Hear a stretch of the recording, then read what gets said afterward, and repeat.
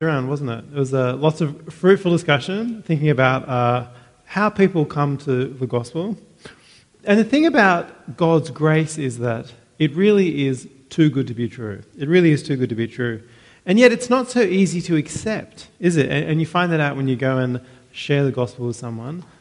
Often they don't accept it, do they? And we come to one of the great Old Testament stories about such a moment, where a total outsider, Naaman, comes to accept the gospel, comes to know God. So let's jump in it together. I'm really excited to get into this great passage with you. Let's jump in. You can follow on in your outline if you want, if that's helpful. But firstly, I've got a few headings. Firstly, God's grace works through all events. Let's jump right into verse 1. Naaman, commander of the army for the king of Aram, was a great man in his master's sight, and highly regarded, because through him the Lord had given victory to Aram.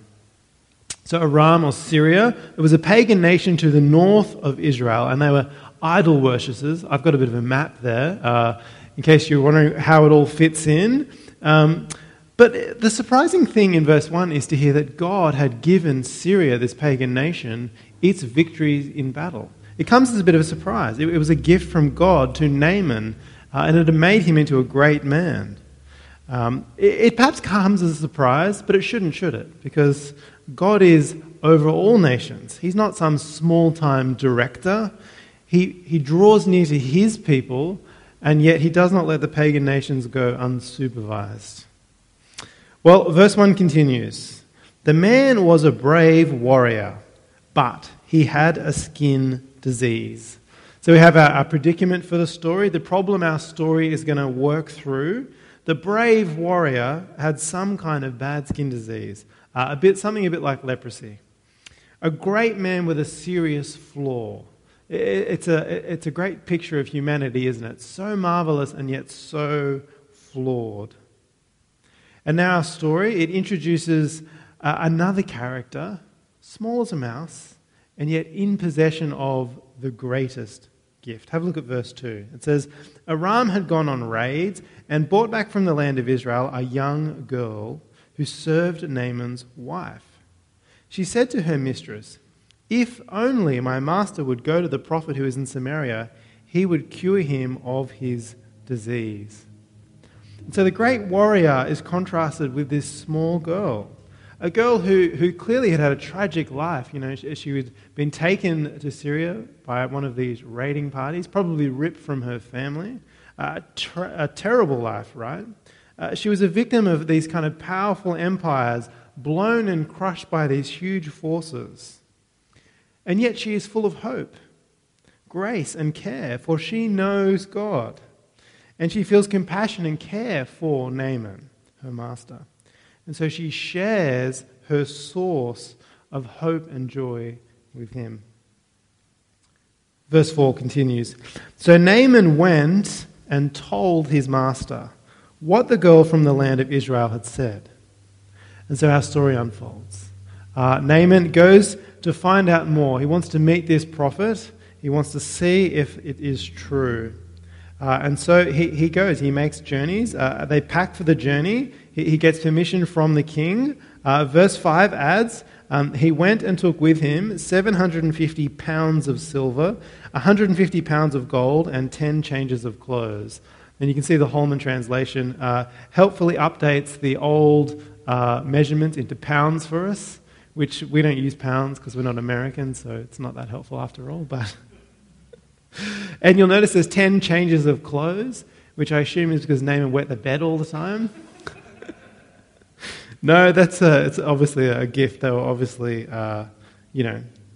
fancy robes or something like that. 10 changes of clothes. Well, the pagans travel to Israel. Let's jump into when Elisha and Naaman finally meet to see our second point, that is, God's grace offends when offered. Have a look at verse 9 with me. So Naaman came with his horses and chariots and stood at the door of Elisha's house. This is a ridiculous image, this huge diplomatic entourage there at the house of the prophet who, a lot of the other prophets just lived in caves. would have been a very simple place, whatever it was. And yet, you kind of have to hope that these Syrian chariots laden with gold didn't leave, tracks in the neighbor's lawn or that kind of thing. Like it's quite a ridiculous image. The great warrior with a lorry of money, there he is. He finally makes it at the door of Yahweh's prophet.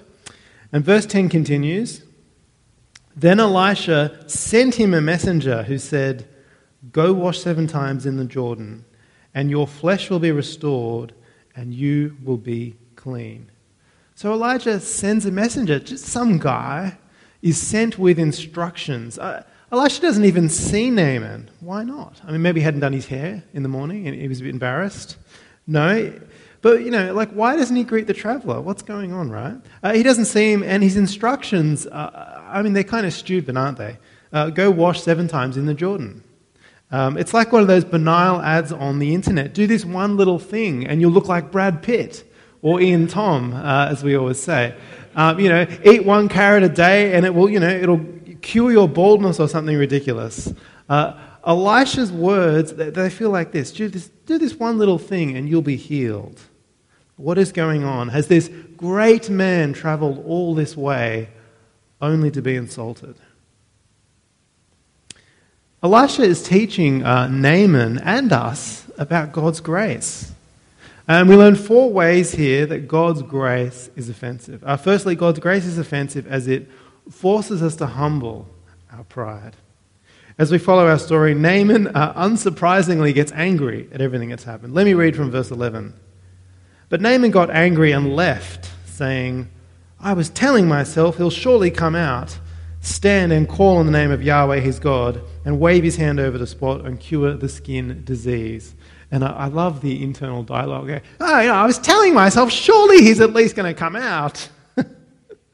And the Hebrew there, it literally says, surely he will come out to me. The emphasis is on, he's going to come out to me. To me, the great Naaman is what it's getting at. See, like all of us, Naaman had forgotten that his greatness was a gift from God. All he had was from God. Elisha treated Naaman like a leper, didn't he? Unclean, not to be touched, like a leper that needed to be healed. If you come to God, he will treat you like you need healing, because we all do. And so it forces Naaman to humble himself. Next, we see that God's grace is offensive as it reverses expectations. Naaman is offended at the lack of spectacle. And notice his words in verse 11 again. It says, surely he'll come out, stand and call on the name of Yahweh and wave his hand over the spot and cure the skin disease. He wants a great spectacle, some waving. Sorry, I like saying that, as you can tell. But instead, he's given these simple instructions. That they're simple, they're specific, they're ordinary. Ordinary things which, of course, don't heal, but with God's extraordinary power, they would. And that's the point, isn't it? God's grace, it's the reverse of what someone expects in a religious encounter. We expect someone wearing something fancy, a hat or a robe perhaps, maybe some smoke, some special words, some herbs perhaps, and of course some kind of payment. But thirdly, God's grace is offensive as it can't be earned. Naaman expected some kind of transaction, a bribe. That's why he bought the gold, of course. People do. They expect to earn their grace. Tell me what to do. I want to do something. Perhaps say 5 prayers a day. Do this one special trick, this one thing. Go to this special person. But what a mockery this makes of the gift. As though you could buy God's forgiveness with just this one small thing. And so Naaman gets angry and leaves. God has been far too irreverent. His grace is such a reversal of expectations it offends. This is what's interesting. Somehow Naaman's servants understand, though, what is going on. They see the issue. And so they say to him in verse 13, "My father, if the prophet had told you to do some great thing, wouldn't you have done it? How much more should you do when he tells you, wash and be clean?" It's true, isn't it? Imagine if Elisha had said to him, Naaman, I see you've bought some gold there, but I'm going to need twice as much gold. he would have been happy with that. He would have gone and got more. But to do almost nothing, well, it was just too much. We expect to have to earn our greatness, our forgiveness, our rightness. We study hard, we work hard, we labour. Perhaps one of the most famous labours are that of Hercules, the 12 labours of Hercules, as they are known. They were etched into the great temple of Zeus in Olympia, reminding humans how religion worked. 12 tasks to pay for, to atone for a tragic debt that Hercules had accrued. And so he does these things to try and make himself right. His famous second labour was killing the Hydra, the 9-headed menace. His fifth labour was strangely cleaning out the livestock stables of a king whose immortal livestock produced, huge amounts of dung. I think we all knew that about immortal livestock. They produce a lot of dung. It was designed to be, difficult and humiliating. But, my point is this is how we expect religion to work. If you want healing or forgiveness, you're going to need to earn it. But God, He reverses the whole scheme. His grace reverses the whole scheme. We don't have to labour because Jesus did it in His Son. God did it in His Son. Jesus' labours were done in His life of sinless service and His death on the cross. So now that we all can have forgiveness under Him, the Hydra has been killed. The hearts of dung have been cleaned. No, I'm probably stretching the metaphor too far here. All right, my fourth reflection is that God's grace is offensive as it happens on His terms. It happens on God's terms. See, there's no bargaining with God. God sets the conditions. And Naaman, who commanded thousands, he needed to learn that. When he came to God, there was no bargaining. Elisha says, as the story goes, go wash in the Jordan. And Naaman says in verse 12, notice what he says, aren't Abana and Pharpar, the rivers of Damascus, better than all the waters of Israel? Could I not wash in them and be clean? So he turned and left in a rage. God's grace is on His terms. And we see as our story unfolds, Naaman's men persuade him to listen to Elisha. And so verse 14 says, Naaman went down, dipped himself in the Jordan 7 times, according to the command of the man of God. Then his skin was restored and became like the skin of a small boy, and he was clean. So Naaman was obedient in the end. He did what God asked, and just like that, he was healed. But more than that, he came to trust God at that point, didn't he? See, our instinct is to come to God and to bargain. We want to change the agenda. We have got some suggestions that we would like to make. But we forget that we're dealing with God the Creator, don't we? And so I want to challenge you in the same way when you come to God, when you come to His Word, when you're reading the Bible, and something strikes you, don't say, this isn't very fair, God. I don't like that. Rather say, well, this isn't sitting well with me. And then ask yourself, why? What does it reveal about your sin and about God's goodness? Don't try and come to God and bargain. We come to Him and He sets the agenda. God's grace is offered on His terms. We are those that obey His word and trust in Him. Well, the story of Naaman, it just couldn't get any better. And what follows then is this amazing conversion response from Naaman to God's grace. We see that God's grace creates unmistakable change. God, He regenerates, He rebirths, He saves, and the signs are unmistakable. And with Naaman we see 3 clearly from the passage. Firstly, his confession. So verse 15 says, then Naaman and his whole company went back to the man of God, stood before him and declared, I know that there is no God in the whole world except in Israel. Naaman confesses that God is the universal God. But such a confession is more than just words. It's a line in the sand. He's saying this is God. This and He only is Lord of the whole world. It's a line in the sand. The next sign of regeneration in Naaman is his commitment, his service. Naaman orients everything he has to the service of Yahweh, and you see it immediately in his wanting to give money to the prophet. The the end of verse 15, he says, "Please accept a gift from your servant." But Elisha said, "As the Lord lives, I stand before him, I will not accept it." Naaman urged him to accept, but he refused. See, Elisha wants to make a clear break with human religion and show Naaman clearly that God can't be bought. His healing was not for money, it was pure grace. He's teaching him about who God is.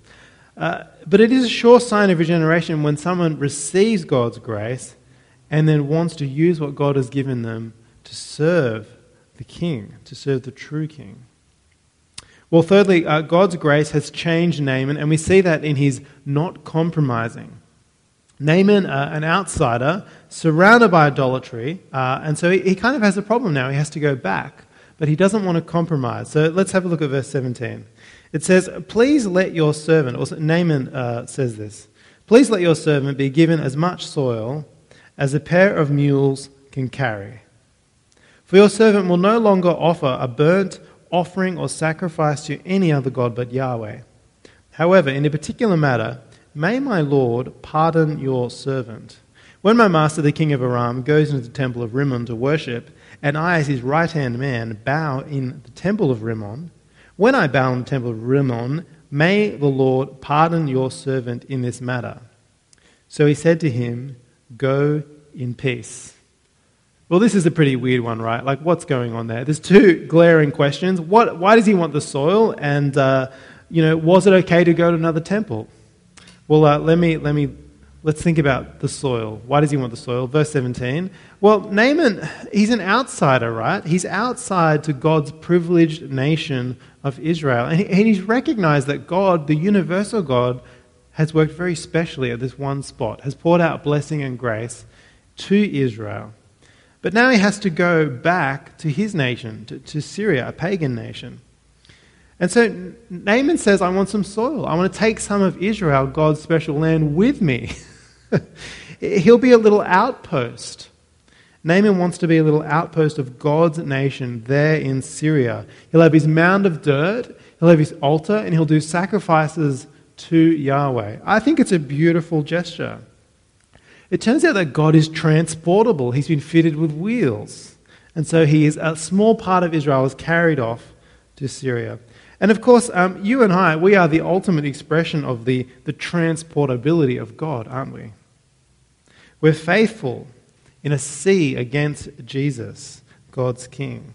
Is that how you think about yourself? A little outpost for God? Are you a little patch of Yahweh's soil? Is your house an oasis in the desert? Is your very body a sanctuary of the living God? 1 Corinthians 6:16 says that our bodies are sanctuaries of God's Spirit. You know, when all the other bodies live for their own satisfaction and glory, this body, the body of a follower of Jesus, lives for Him alone. Our bodies, therefore, are to remain pure. You know, verse 18 says, "Run from sexual immorality, run from corruption," because this is an outpost of God. We're to keep our bodies healthy and committed to serving God as a little outpost. I kind of love that idea. I think it's such a beautiful thing. He says, I want some of the soil from Israel. Well, what about the second question, though? Was it okay to attend another temple? The prophet gives Naaman the green light, which is a real surprise. I don't know about you, when I was reading it, he wants to worship another temple, and then Elisha's like, "It's fine." I'm like, what? But it's important to remember, in verse 17, Naaman has clearly said he'll only ever offer sacrifices to Yahweh. So he is very committed. But Naaman didn't live in Sydney in 2022. He can't just change jobs or move house or country or change religions or go to a different church. We have immense freedom. These are our freedoms. I think there's never any reason for us to be trapped. I doubt there's ever been anyone as free to serve God in a more pure and dedicated way as us in our society. But Naaman was in a very different place, and so he remains in his role as commander of the Syrian king's army. He remains as the right-hand man of the king, including going to the pagan temple with him, but it would be his master that would be worshipping there, not him, which is why I think the prophet says it's okay. See, we are to be in the world but not of the world, as we often say. In the world but not of the world. My favourite really clear example of this from the New Testament is Jesus praying for his followers in John 17. Let me read it. Jesus, he's praying and he says, I'm not praying that you take them, that is us believers, I'm not praying that you take them out of the world, but that you protect them from the evil one. And so Jesus' plan isn't that we leave the world, rather that we serve God here, where he's put us. What matters is who we worship, who we serve, who we are. Let me continue a few more verses from Jesus' prayer. From verse 16, he says, they are not of the world, as I am not of the world. Sanctify them by the truth. Your word is the truth. As you sent me into the world, I also have sent them into the world. I sanctify myself for them, so that they may also be sanctified by the truth. See, we are in the world, but not of the world. We're sanctified by Jesus, and we live out this sanctification by being of the truth. Living in the truth that is God's word. And so the trick to being in the world, but not of the world, you can see it in Jesus' prayer there, it's building your life around God's word. Being set apart, sanctified, and special. Being God's. But let's keep going with our story.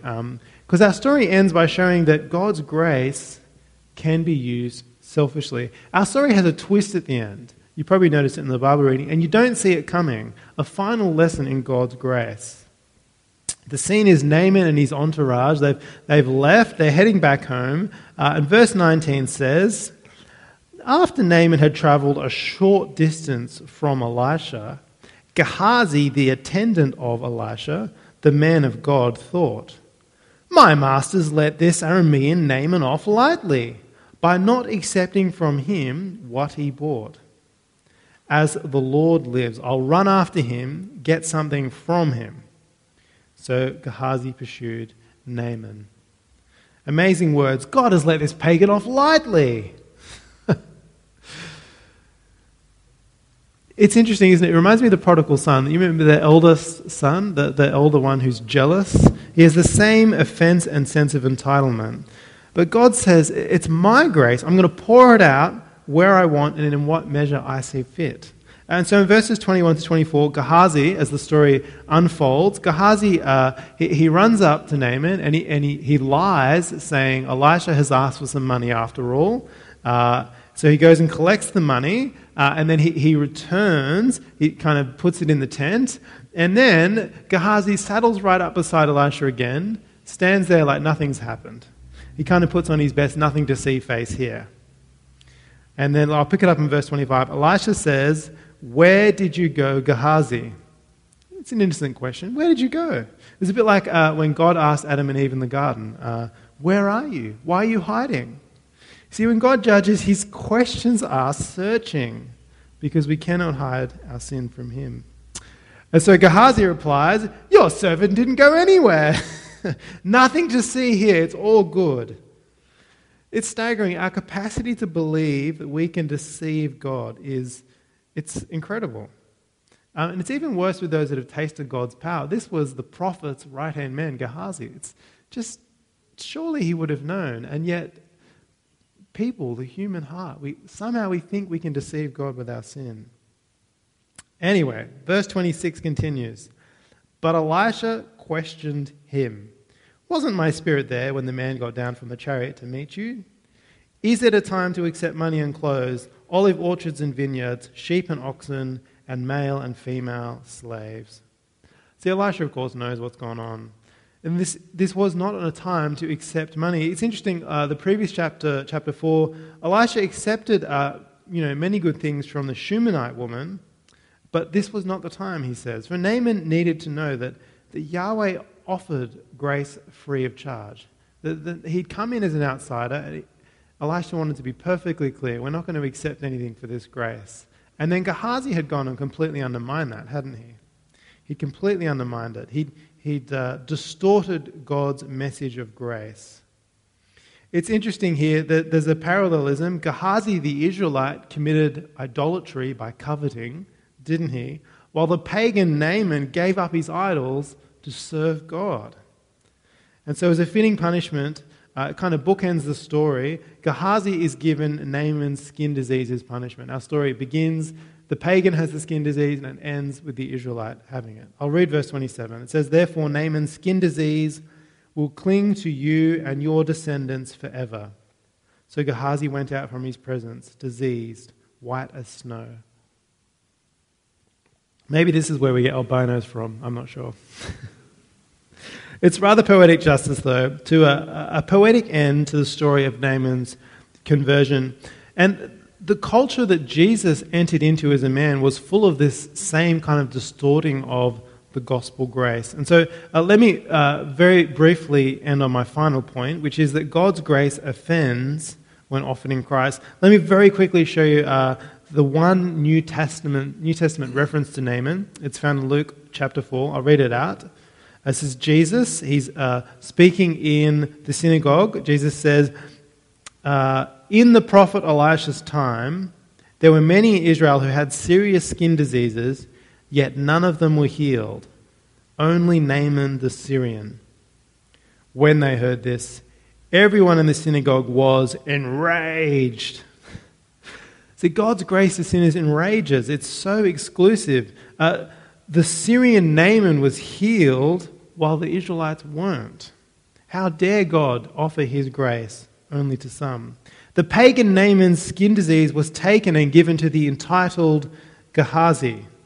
And God's grace was taken from the entitled Israelites and given to the pagans, to the Gentiles, to us, to all people. Now God's mercy, his grace in Christ is offered to all. And it offends those who believe that they are insiders because they're entitled, and it offends those who are outsiders because it's so exclusive. It can only be found through Jesus Christ's work to save. And so, let me ask, have you been offended by God's grace, as Naaman was? Have you been offended by God's grace? Has your pride been crushed until you tasted his truth and in obedience confessed that Jesus is Lord of all? And who have you offended with God's grace lately? You know, when we tell someone about the gospel, it will enrage our hearers. But we do tell to pour out God's mercy. And we do it free of charge, just as we received it. Remembering the day that we tasted the power of God's grace to change and turn hearts.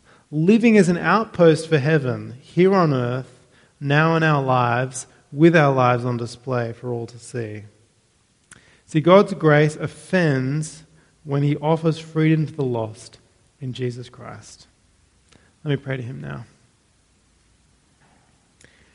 Heavenly Father, thank you for showing us your grace. May it offend our pride that we will give up our selfish ambitions and turn to you. Keep us, change us, and teach us to live for you. In our Saviour's name we pray. Amen.